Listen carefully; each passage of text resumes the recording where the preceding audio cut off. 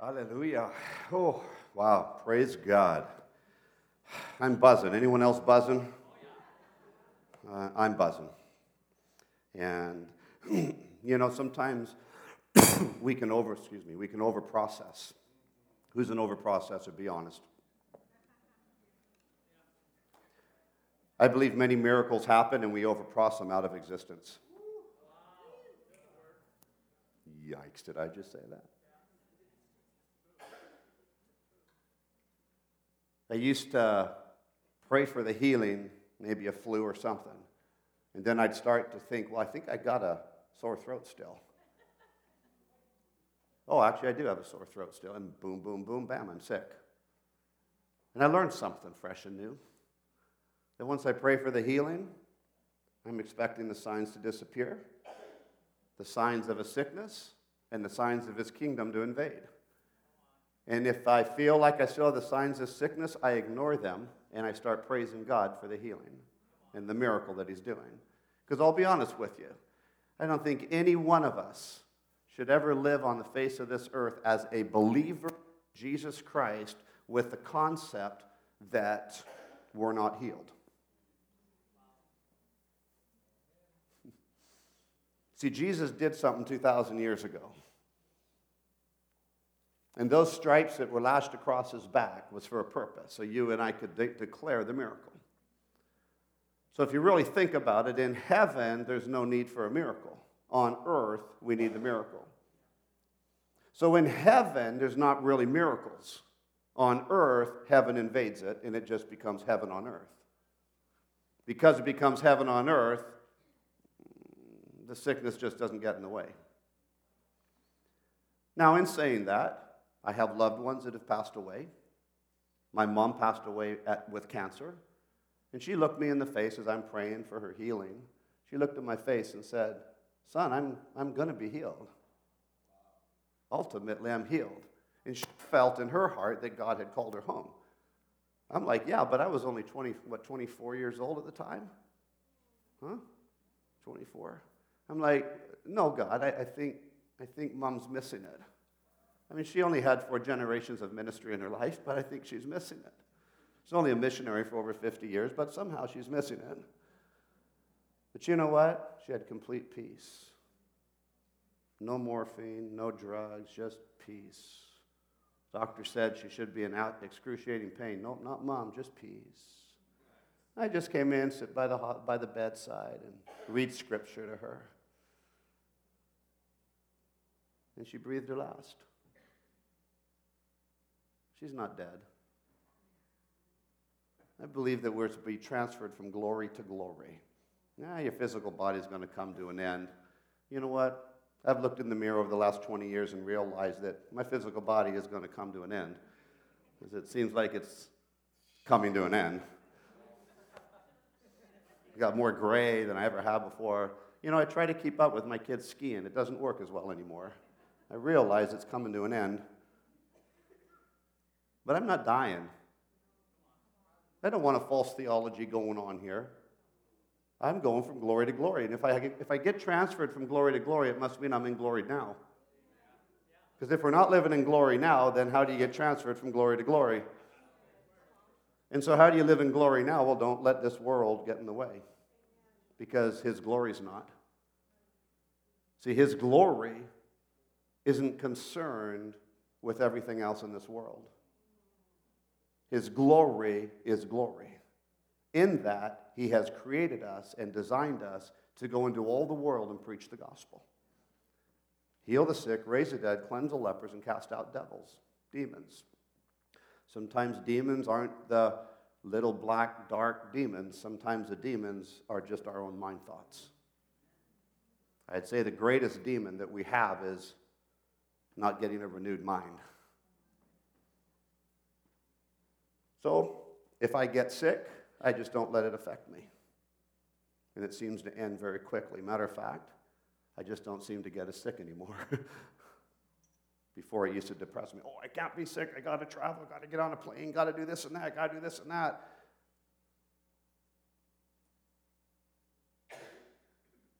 So don't let it affect you.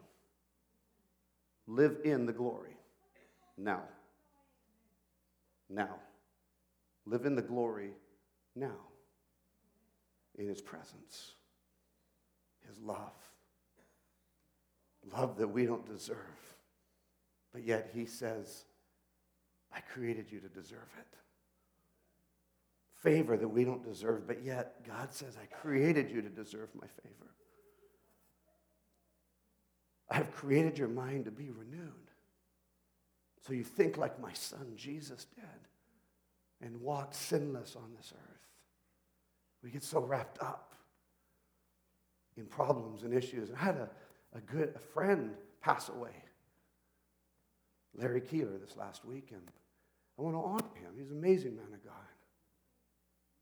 My wife has known the Keelers for many, many years, but you know what? He's healed. And I don't know about the cloud of witnesses, but I have a feeling. I have a feeling that my mom and dad, they watching me. Maybe they're praying for me with no more earthly limitations. I don't know for sure. Don't mess with your theology, but sometimes it's good to mess with your theology, because I have theology too. I went to 6 years of seminary. And now I don't teach much of what I learned in theology. Remember, theology, theos ohalia, what does it mean? Man's study or man's interpretation of the Bible. You see, God doesn't have a theology, he has truth. Theology is not a term of heaven.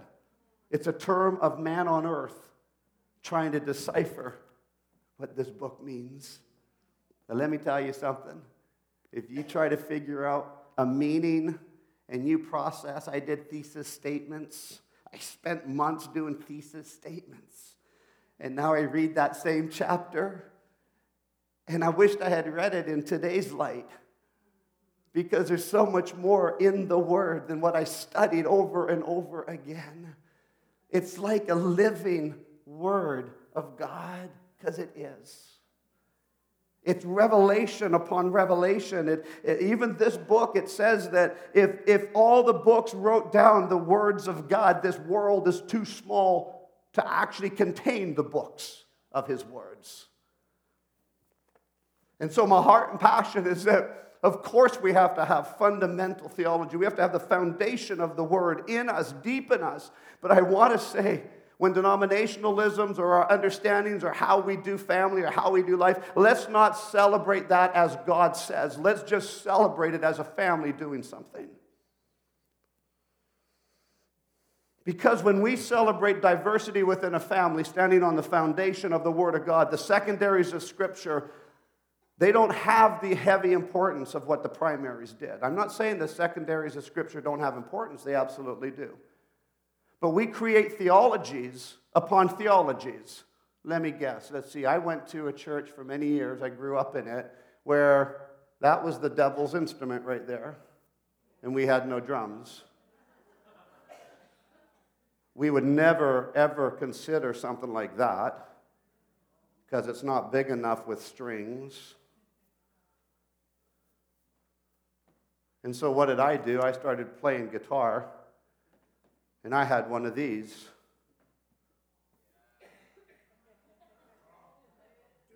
And so we didn't have, yeah. It's coming. Touching someone else's guitar is like touching someone else's motorbike. So I'm just kidding.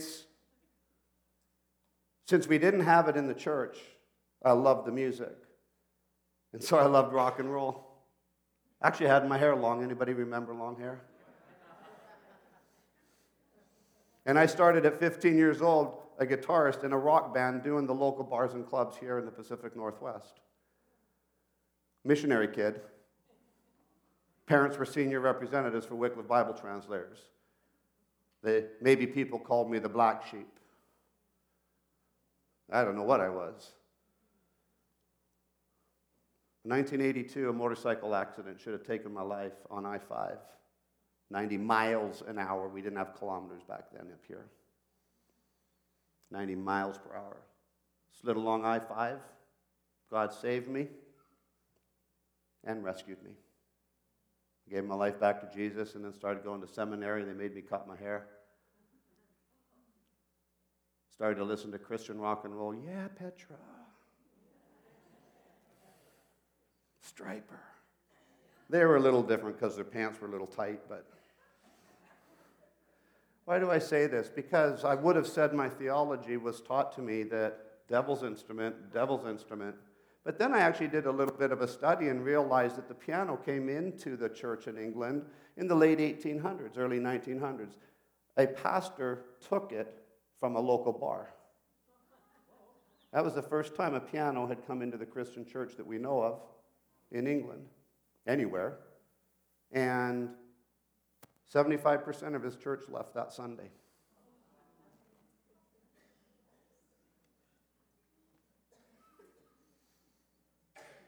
Oh, Lord, I thank you that we have hearts and minds of change.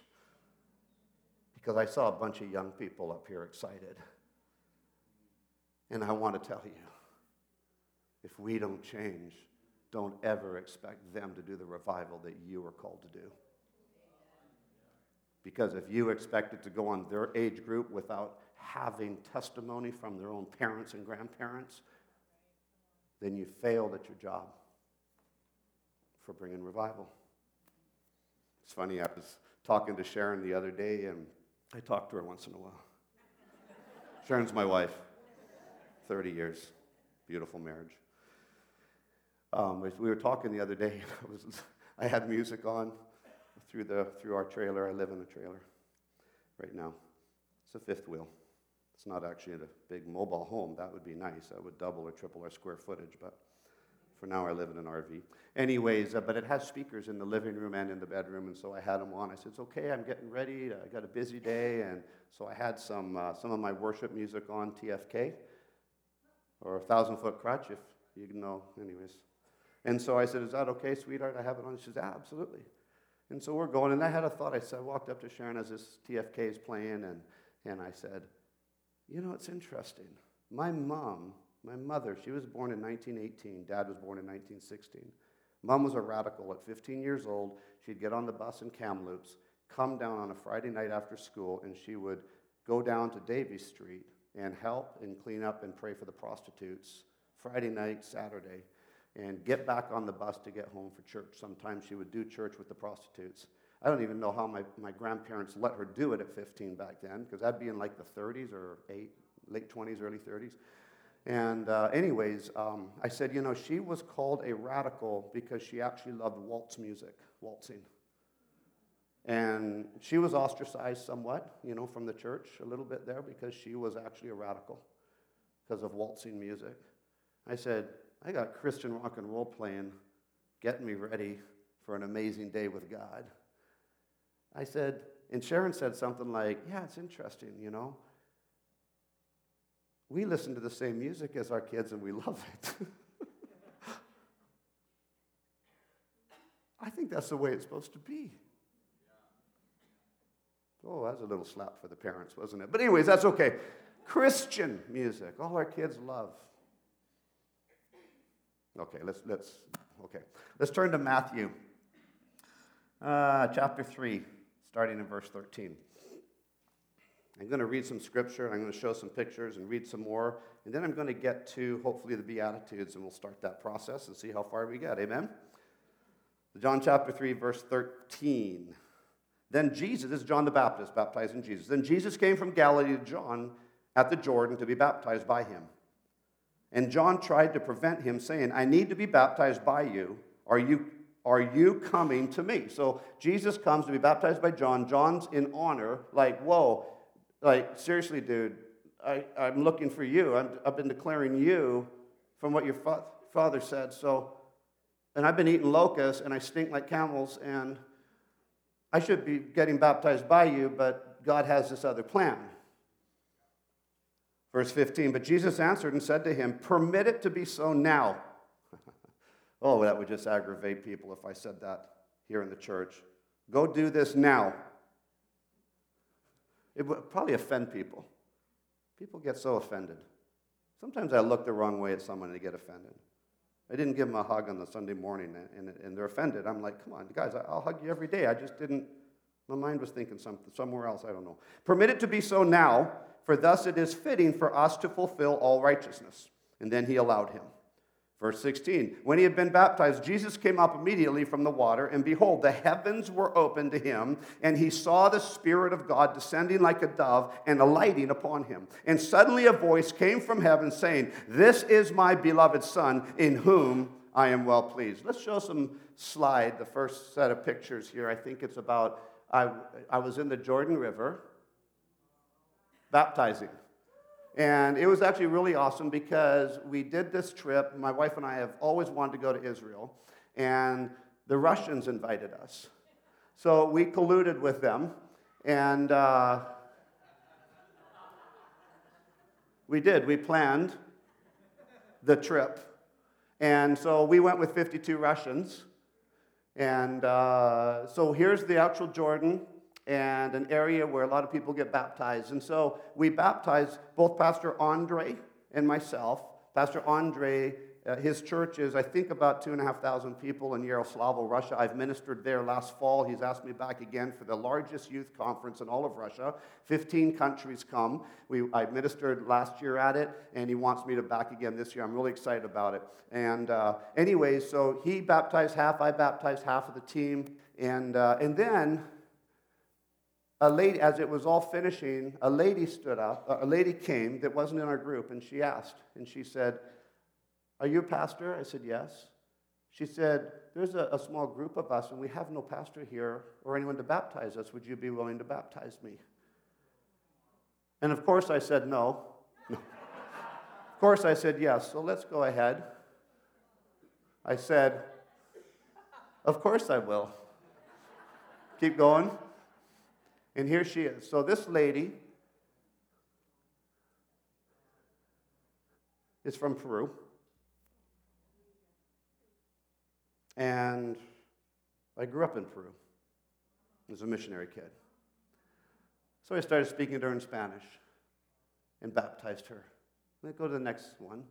So then this lady was from China. And so she came down and asked, and I said, sure. So I baptized the Chinese lady. Let's go ahead. And this one was, I think she was, one of them was from Japan somewhere. I can't remember what she was from. And so I baptized her too. Go ahead. This one was Argentinian. So I think she had German roots in her, but she's Argentinian. And so we baptized her. What's the next picture? This one was, I think, the Japan. There was a China and a Japan. I might have them backwards, but either way, nations were being baptized. And let's go to the next picture. And then I asked Pastor Andre to baptize me in the Jordan. I was baptized when I was a little kid. I was saved at 8 and baptized at 12. That's what we did. And so it was exciting. So that's Pastor Andre. His church is large, and he oversees 50 other churches in Russia. He was just with Papa Bill Johnson and sent pictures of him and Papa Bill. And Papa Bill Johnson said to Pastor Andre, please give my love to Brent and Sharon and the family and all that they do. So it's pretty exciting. Let's go next picture. Oh, yeah, okay. So Sam knows my schedule. So this is beautiful. Thank you, Samantha. Okay, so then chapter 4, Satan tempts Jesus. We're not going to go down that road. After he got baptized, the Holy Spirit led him into the desert. And for 40 days, the devil went after him. How many of you know Jesus did not fail? Amen? He became the perfect testimony. If you really wanted good theology, Jesus would be perfect theology, okay? So whatever Jesus did, that's a good interpretation of the Word of God, okay? Amen? We good with that? So we'll scroll on down to verse 12 of chapter 4 of Matthew, and Jesus begins his Galilean ministry. Now when Jesus heard that John had been put in prison, he departed to Galilee. Leaving Nazareth, he came and dwelt in Capernaum. Where's that next slide? I know Capernaum. And so I'm going to show you Capernaum now. Is that okay? Okay. Nazareth came and dwelt in Capernaum, which is by the sea in the regions of Zebulun and Naphtali, that it might be fulfilled, which was spoken by Isaiah the prophet, saying, the land of Zebulun and the land of Naphtali, by the way of the sea, beyond the Jordan, Galilee of the Gentiles. The people who sat in darkness have seen a great light, and upon those who sat in the region in shadow of death, light has dawned. Verse 17 of chapter 4. From that time, Jesus began to preach and to say, repent, for the kingdom of heaven is at hand. That was in Capernaum. And Capernaum was right near Tiberias, where Sharon and I stayed in Tiberias, and then we got on a boat, an old boat, and we went along the Sea of Galilee, and I walked on the water. I wanted to walk on the water, and so for some reason my faith wasn't high enough to jump off because it was quite a tall boat. And my excuse was that Peter, his boat would have been a lot shorter, and he just stepped over. I would have had to actually jump, and I wasn't quite sure if the faith of buoyancy was going to work for me or not. But so I thank Pastor Andre because he actually grabbed a bottle of water and poured it on the deck, and I did walk on water on the Sea of Galilee. Amen? But John the Baptist was declaring, repent, for the kingdom of heaven is at hand. See, John had had an experience in the desert. Something revealed to him, which we know as Father, which is with Father God, which is why Jesus later declares John the Baptist is the greatest of all prophets. John the Baptist started to declare, repent, for the kingdom of heaven is at hand. What that expression means is that the kingdom of heaven is so touchable, so close that it's touchable. And of course, some theologians would say, well, he was declaring Jesus Christ. Absolutely. But now Jesus Christ isn't declaring himself as much as he's declaring what's around him. And out of that, Jesus Christ became the doorway for you and I to have salvation, to be able to experience a supernatural realm that's around us. For the kingdom of heaven is touchable. That's what the expression means. It doesn't mean, oh, I'm at hand with my wife right now. No, I have to be close enough to touch her. When I can touch her, I'm at hand. So Jesus is now starting his ministry, and he's saying in Capernaum, repent, for the kingdom of heaven is at hand. Let me show some pictures of Capernaum. Let's go ahead. So that the synagogue is newer. This walls and stuff are the actual old original buildings of Capernaum. Keep going. It's actually quite a large area. Keep going. You can just see, I mean, it's absolutely, look at some of the pots and the different things. You can see the Sea of Galilee down there. Keep going. Still parts of Capernaum. And keep going. This is just one side, kind of like that would be the east side of Capernaum. Next. They've tried to, they're trying to collect the artifacts, which is really cool. Next. Go ahead, play.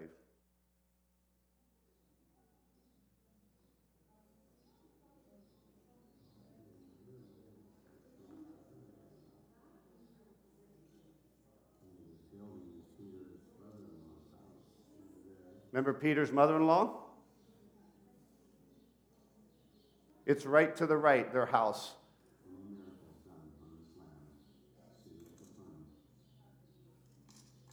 Listen to the birds.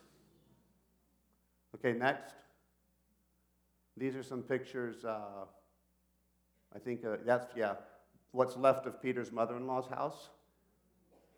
And they've built a whole building over it with glass that you can look down into it because they want to keep it protected. Next. Oh, there's the Sea of Galilee. Who's those two people? Look at that. Look at that. It looks like we're on the water right now, except for that lady down there. But she's sinking. We're floating. Matthew chapter 4, verse 18. Matthew 4, verse 18. And Jesus, walking by the Sea of Galilee, right there, saw two brothers, Simon called Peter and Andrew, his brother, casting a net into the sea, for they were fishermen. And then he said to them, follow me, and I will make you fishers of men. They immediately left their nets and followed him. I think this is so important. When God speaks, we do. We just do it.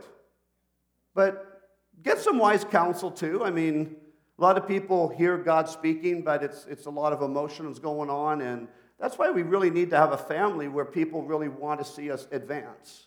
And it brings wisdom amongst each other, amen? Verse 20, they immediately left their nets and followed him. 21, going on from there, he saw two other brothers, James the son of Zebedee and John his brother, in the boat with Zebedee, their father, mending their nets. He called them, and immediately they left the boat and their father and followed him. Verse 23, Jesus heals a great multitude, and Jesus went about all Galilee, teaching in their synagogues, preaching the gospel of the kingdom, and healing all kinds of sickness and all kinds of disease among the people. So the beach that we were on there, and we're going to show some pictures in just a minute, just off to the right side of the beach is a stream that comes in. And you can see the fish churning in the water because the stream's bringing fresh nutrients. Many of us fishermen know that if you're in a big body of water and you fish the mouth of a river, you have a good concept of getting some success. These guys are professional fishermen. That's right where they would have been fishing. It's literally just below Capernaum, and it's also just below the feeding of the 5,000. Like walking did. We literally walked from the feeding of the 5,000, where the bread and the fish were multiplied, and literally walked down to the beach. And so this was all happening on this beach. So verse 23, and Jesus went about all Galilee, teaching in the synagogues, preaching the gospel of the kingdom, and healing all kinds of sickness and all kinds of disease amongst the people. 24, then his fame, his name, people started to know him. He started to become famous. I don't like the theology that you're not supposed to be famous. Oh, I'm not supposed to be famous in man's eyes. Really? Jesus was famous in man's eyes. Because when you do God's kingdom work, I will guarantee you'll have one of two responses. One, you'll become famous in man's eyes. Two, you'll be completely slammed on the other side as false. Those are usually your two options. I'm not trying to be famous, but what I am trying to be is that when people see me, they see the name of Jesus Christ all over me. Because he's the famous one. But you know, this whole concept of, I'm just a dirty, wretched sinner. I'm weak, I'm poor, I'm destitute. I have no future other than when I die. That's bad theology. Yeah, you're a dirty, wretched sinner. But what happens when you got saved? If you still live a dirty, wretched sinner's life, then I wonder about your salvation. Oh, Brent, I said the sinner's prayer. What sinner's prayer? It's not even in the Bible. Oh, sure, confess with your mouth, as Romans says. Absolutely. Believe on Jesus Christ as your Lord and Savior. Absolutely. But when I married my wife over 30 years ago and I stood in front of her and I said, I do, it didn't give me instantaneous perfected marriage. It was a covenant and a commitment that I gave to my wife 30 years ago, till death do us part. And yes, she tried to kill me a few times, but till death do us part. You see, I do was a covenant. I believe in Jesus as a covenant that I will continue to pursue him in every area of my life. I used a sinner's prayer. I was saved at Billy Graham crusade. My family was in relationship with the Grahams from years ago. And the next crusade, Billy Graham, my parents took me, I got saved again. And I got saved 3 times there at Billy Graham's crusade. They just were all a year apart. Tell you what, you sit in a Billy Graham crusade, I guarantee you're going to want to go forward. Amazing man of God. Then his fame went through all Syria. And they brought to him all sick people who were afflicted with various diseases and torments, and those who were demon-possessed, epileptics, and paralytics. And he healed them. It's interesting, the word demon-possessed isn't in all the translations. Possessed is in all of them, but demon isn't. Yay, amen. And torments and those who were possessed. I think you can be possessed by many things. Possessed is when something other than yourself is controlling you. It sounds like some marriages, doesn't it? No, I'm just kidding. Sorry.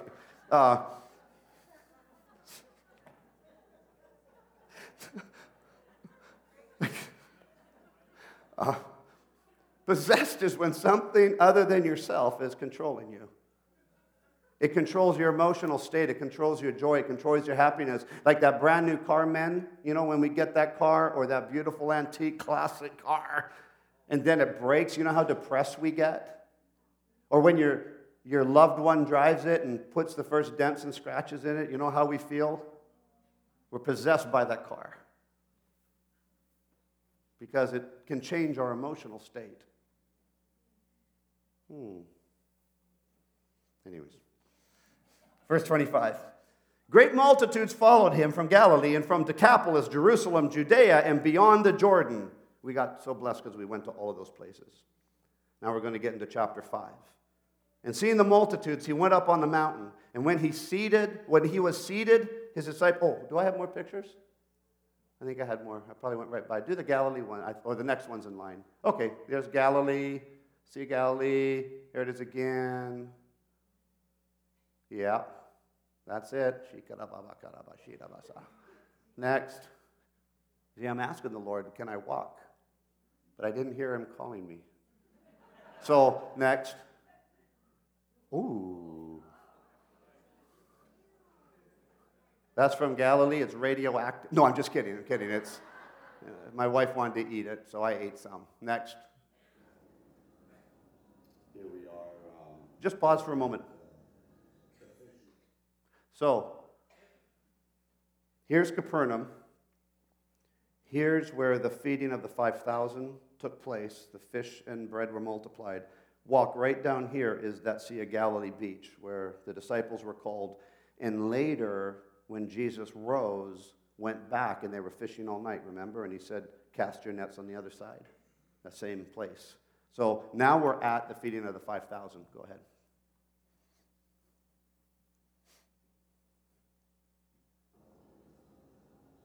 Here we are where the fish and the bread was multiplied. The feeding of 5,000 when Jesus broke the 5 loaves of bread and 2 fish and sent his disciples amongst the 5,000.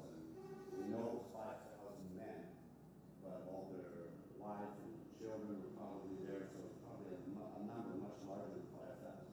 But we're here, and I thought I'd take a video that just felt like a declaration of multiplication to go out to you, to our own ministry of Windward and all of the churches that we help and speak into all around the world. But to you, if you're in your family, if you're single, if you're a single mom, if you are married, if you have a business, you have a ministry of your own, I feel to encourage you for the feeding of the 5,000, the multiplication.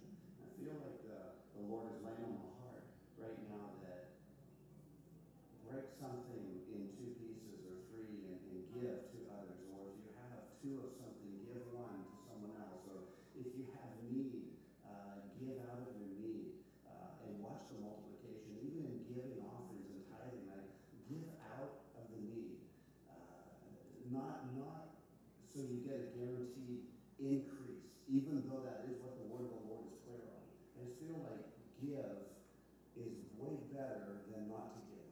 And we need to, if we're going to see multiplication in your lives, our ministries, our families, we have to be a blessing in giving. And so I want to encourage you, right here, we just came from the Sermon on the Mount. Now here we are just outside of Capernaum, literally on the spot where the feeding of 5,000, the miraculous took place. And I just want to encourage you, as I've walked through this place and such a great display that they have here, I just want to encourage you, I felt in my spirit, encourage everybody that it's a season and time for multiplication. In faith, bless someone, and watch the multiplication come back in Jesus' name. So bless you all from the Holy Man, from Israel, from the area of the actual feeding of the 5,000. Bless you all in Jesus' name. Amen. Now, little did I know, because that was done a few weeks ago, little did I know that this last Wednesday, I was hungry for lunch, and I had a real busy schedule, and Kevin had brought his own meal, healthy meal, and I wanted something else, so Samantha was here, and I was busy on the phone and meetings. I said, Sam, would you mind just going over and picking up I think we got a vermicelli thing, and I got for her too. So I gave her cash. I gave her 2 20s. Now, I know someone I guess I heard that someone on my Facebook page, kind of thought maybe 2 20s were stuck together, but I'm pretty good with money. I'm pretty good that if I pull out 2 20s and I check them, that they're single 20. You know, as missionaries of my whole life, I pretty much want to make sure I'm giving only 20 instead of 5 20s stuck together, right, or whatever. So I was pretty sure to check it. I individualized them, pulled them out of my wallet, checked, and put them together, gave them to Samantha, and off she went. She comes back, I'm on the phone. I think it was to actually our main church in Mexico, and she came back with our 2 meals, and she put the receipt on my desk, with a nickel and a 20. And I was actually surprised. I thought maybe they were like a little over $10 a meal. How many of you know eating out's not cheap anymore? And I'd rather eat something like that than some Big Mac or whatever. But anyway, so I'm still talking, and I told her, go ahead and eat. So she starts eating, and I finish the phone call, and I'm eating, but I had this anointing oil, right there. I had it on my desk, just sitting there, because I was still kind of, I'm going to celebrate the miraculous. I'm not worshiping it. I worship God, but I celebrate the miraculous. Amen? And so I was talking, and I said, was it less than $20, both our meals? And I thought that was the miracle. I thought they were actually like $11 each or something like that. And she said, yeah, it worked out to the $19.95. And I said, okay, so there's the nickel. And I grabbed the 20. She's looking across the desk at me. I grab the 20 in my hand, and I get this feeling. You get these supernatural feelings sometimes. You know, you just kind of, to me, I kind of go what I call a 50-50, but it's kind of like that feeling like something's happening beyond my physical comprehension, you know? And as I grabbed it, I lifted it up in my hand, holding it tightly, and a 20 fell out. And I looked in my hand, and Samantha's like, I'm like, a 20. It multiplied. I said, Samantha, did you actually bless Dad and buy the meal? She said, no. I put your 2 20s in the side of my purse here and pulled it out. Now, I know someone on the internet has already said, well, the new 20s, they're easy to stick together. You see, that's what stops a miracle from happening in your life if you have that mentality. So this morning, I don't know who that gentleman is, and please don't go on and bug him. I don't know if he's a man or a woman. Someone just told me this morning. I haven't even checked. But so in the office, I pray that he has a multiplication. And Chris didn't go after just 20s. He said, let's multiply the hundreds for that guy, for this person. Because the reality is, it makes reasonable sense that the 20s were just stuck together. It makes no reasonable sense if you understand how I checked the 20s before they went in Samantha's purse and when they came out, and how tightly that 20 was in my hand, that it was impossible for another one to have fallen out. But how many of you know God's a God of the impossible? Amen? So, little did I know, here we are prophesying over there. I was going to put it up on the internet, and I think I forgot, so I played it here this morning, and expect the increase. Expect the multiplication. If you don't expect it, it might surprise you. That would surprise me. But at the same time, I live a lifestyle of expectation. I'm expecting something to happen to you right now. I'm expecting to get an email from someone watching on TV right now. I have expectation just welling up inside of me. I have expectation, Pastor Kevin, myself, and Pastor Chris Hicks from Windward High Prairie, Alberta. He's flying in today at 1, and we're jumping into the car, and we're heading down to Bethel. We're going off to Bethel Leaders Network and Leadership Advance, and we're actually going to meet with Ivan and another pastor on tomorrow. So we got driving to do tonight, and I'm expecting. I'm not going to drive all the way down there without expecting something. When I go to Disneyland, I expect Disneyland. If I go to McDonald's, I expect a McDonald's meal. If I come to Windward, I expect something to happen. I don't personally come here because I want to do this. I do this because God's called me to do this and to do it with expectation. If I don't do it with expectation, I'm going to die. I'll have my nice little 3-part message, and I'll just read it to you.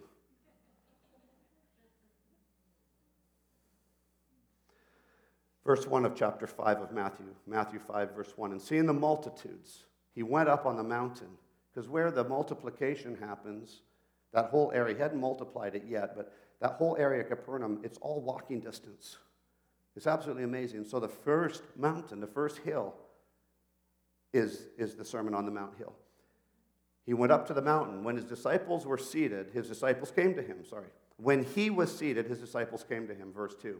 Then he opened his mouth and taught them, saying, Blessed are the poor in spirit, for theirs is the kingdom of heaven. Blessed are those who mourn, for they shall be comforted. Blessed are the meek, for they shall inherit the earth. Blessed are those who hunger and thirst for righteousness, for they shall be filled. Blessed are the merciful, for they shall obtain mercy. Blessed are the pure in heart, for they shall see God. You get a rhythm here that it's not maybes? Let's just go back to verse 3 again. Blessed are the poor in spirit, for theirs is the kingdom of God. The kingdom of heaven. Blessed are, verse 4, blessed are those who mourn, for they shall be comforted. Verse 5, blessed are the meek, for they shall inherit the earth. Blessed are those who hunger and thirst for righteousness, for they shall be filled. Blessed are the merciful, for they shall obtain mercy. Blessed are the pure in heart, for they shall see God. Blessed are the peacemakers, for they shall be called sons of God. Blessed are those who are persecuted for righteousness' sake, for theirs is the kingdom of heaven. Blessed are you when they revile and persecute you and say all kinds of evil against you falsely for my sake. That means I'm blessed. Rejoice and be exceedingly glad, for great is your reward in heaven, for so they persecuted the prophets who were before you.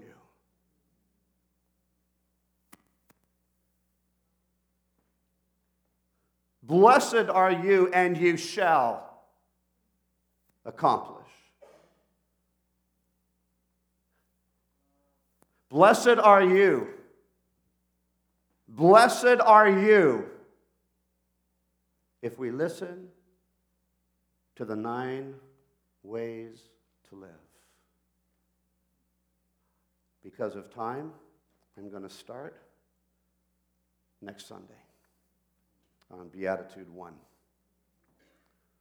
Be this attitude. Be attitude. Be these attitudes. Because if you are, then then heaven calls you blessed. But if we don't grab these, I wonder how blessed you are. We're talking about blessed to be sons of God. I loved what Chris said this morning. Refresh my mind. What was it? No. He said something along the lines, I'm going to butcher it. Your problems are going to be here, but your faith gets bigger and grows as we have faith. And in other words, if your problem looks this big, the more faith you have, the smaller that problem looks. If you feel there's something blocking you or holding you back, or I loved what Lydia said this morning. Did you hear what she said? It was during a Father's Day message in this house. And I talked something about forgiving or forgiveness of some kind and how many times she had forgiven her dad, but something clicked and she went after it. I have no doubt in my mind that so many people have such a tough life because of unforgiveness. Unforgiveness is one of the roots of the devil. It's absolutely anti-Christ to Christianity. Listen to what I'm saying. Because Christianity is all about forgiveness. It's about the love of the Father sending His one and only Son, Jesus Christ, to hang on a tree. You know, God had the power and the authority to not make it happen. Jesus had the power and the authority to have stopped it. But because of the love of God for every one of us in this house, on that television, and throughout this world, every person is so loved by God. Even all those sinners are loved by God. All those false religions, they're all loved by God. He's not in agreement with their falsities. But He loves them because He created them, and they're waiting to hear the good news. They're waiting to see the power of the testimony of a Christ follower, a Christ walker, a Christian. I get back from Reading. I'm here we get back Saturday. I'm here next Sunday.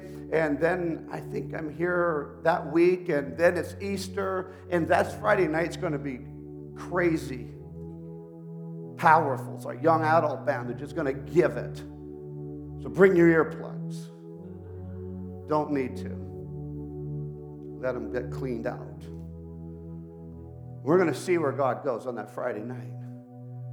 But I sensed in my spirit on Easter Sunday that I need to open up the opportunity that if somebody in this place, or you know somebody that needs to be baptized, that wants to be baptized, I'll go fill the tank up for Sunday morning. That's Easter Sunday, 2 Sundays away.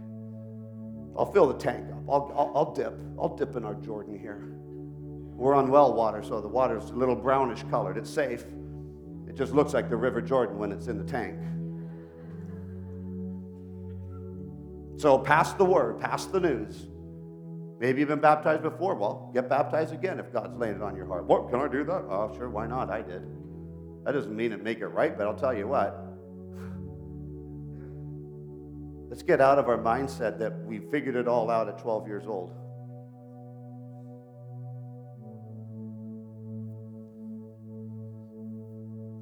His love for us is so great. On Easter Monday, I fly off to Mexico. We're doing crusades there. I get back from Mexico. One day later, I'm off to Pakistan. Into the largest crusades in Karachi, in the stadium of Pakistan. Karachi Stadium. The president of Pakistan is coming to the crusades and has already asked for a meeting with me. He's either kicking me out or he's accepting me in. I don't know. I'm just kidding. The president of Pakistan. I've never been to Pakistan. It'll be my 46th country. 2,000 to 3,000 pastors are coming together. I'm teaching them 2 days in a row, teaching them. And the guy, they called me last night, or actually yesterday morning, late night for them. And they said, Brother Brent, what should we call the conference for the leaders? I said, something to do with kingdom. I just feel kingdom.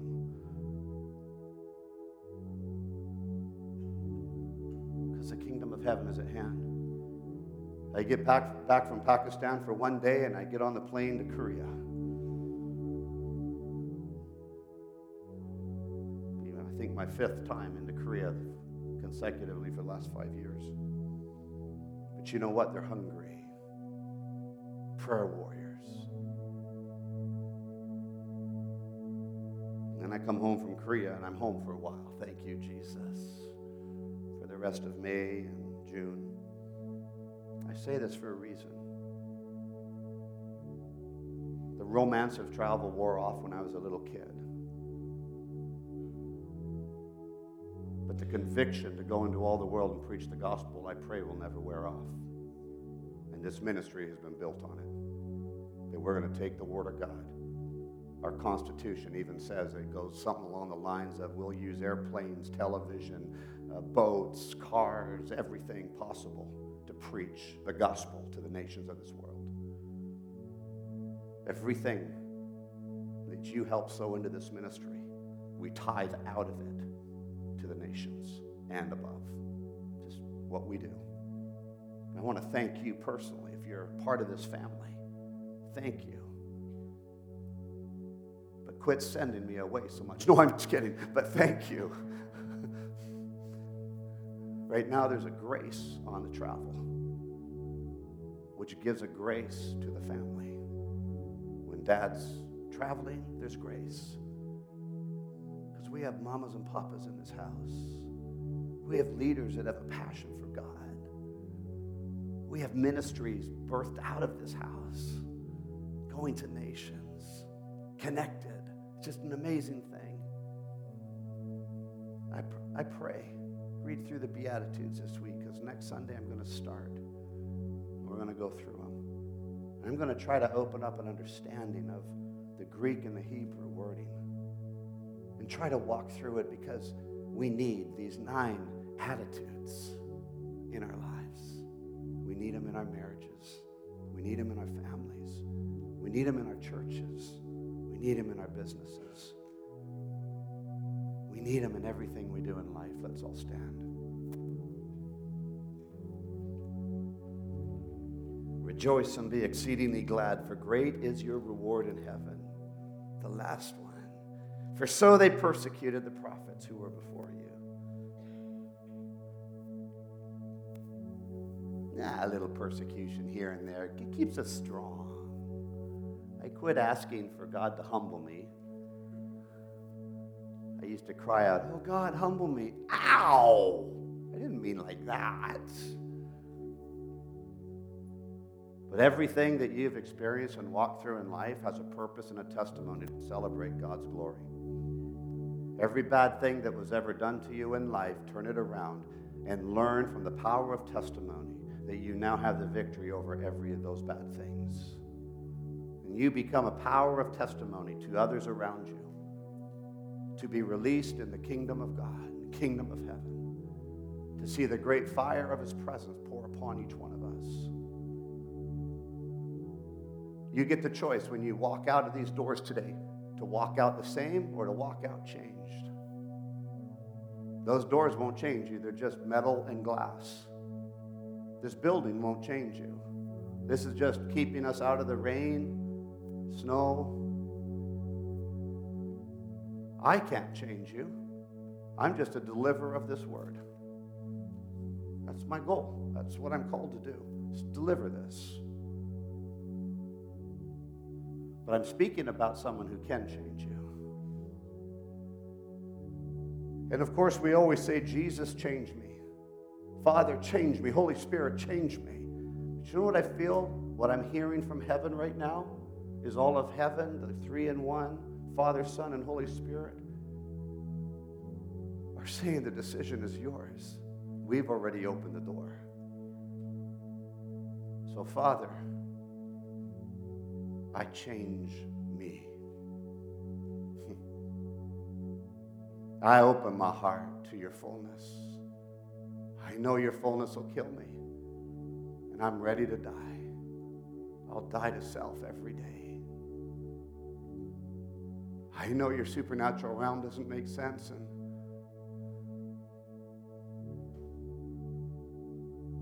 sure, I could think, well, maybe Lydia really wasn't sick in the first place. Maybe she never really had any pain. I don't know who she is. Maybe that 20 was stuck together. Maybe the oil, maybe I forgot to take the seal off the top.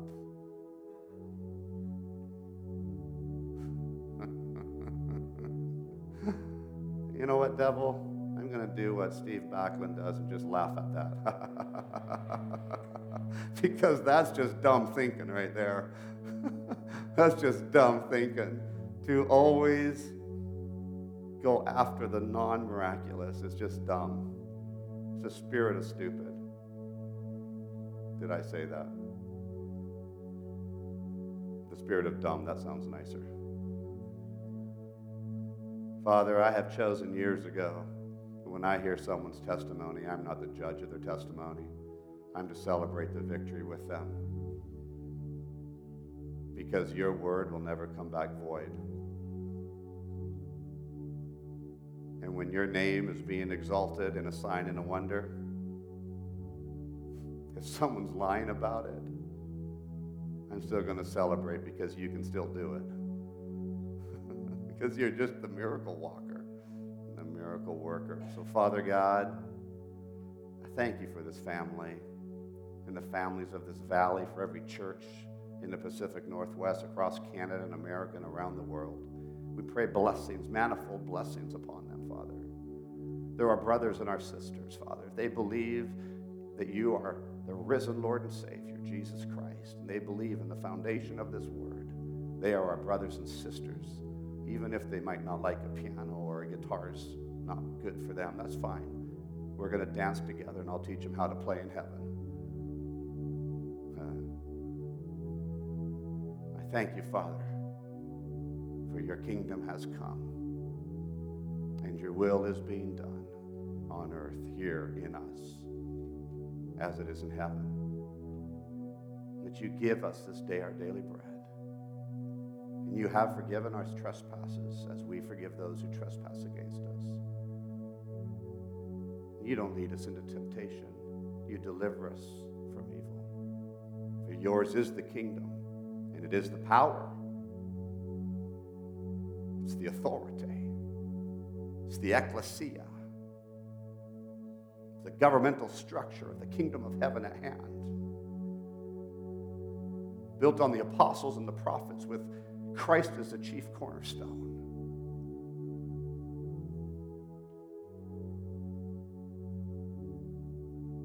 Let us never be the same.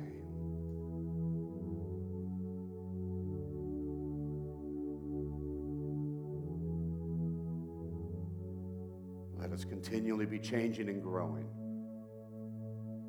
in your love and in your presence, in your power, and in your authority. In the name of Jesus Christ, our living Lord and Savior. And all the people said.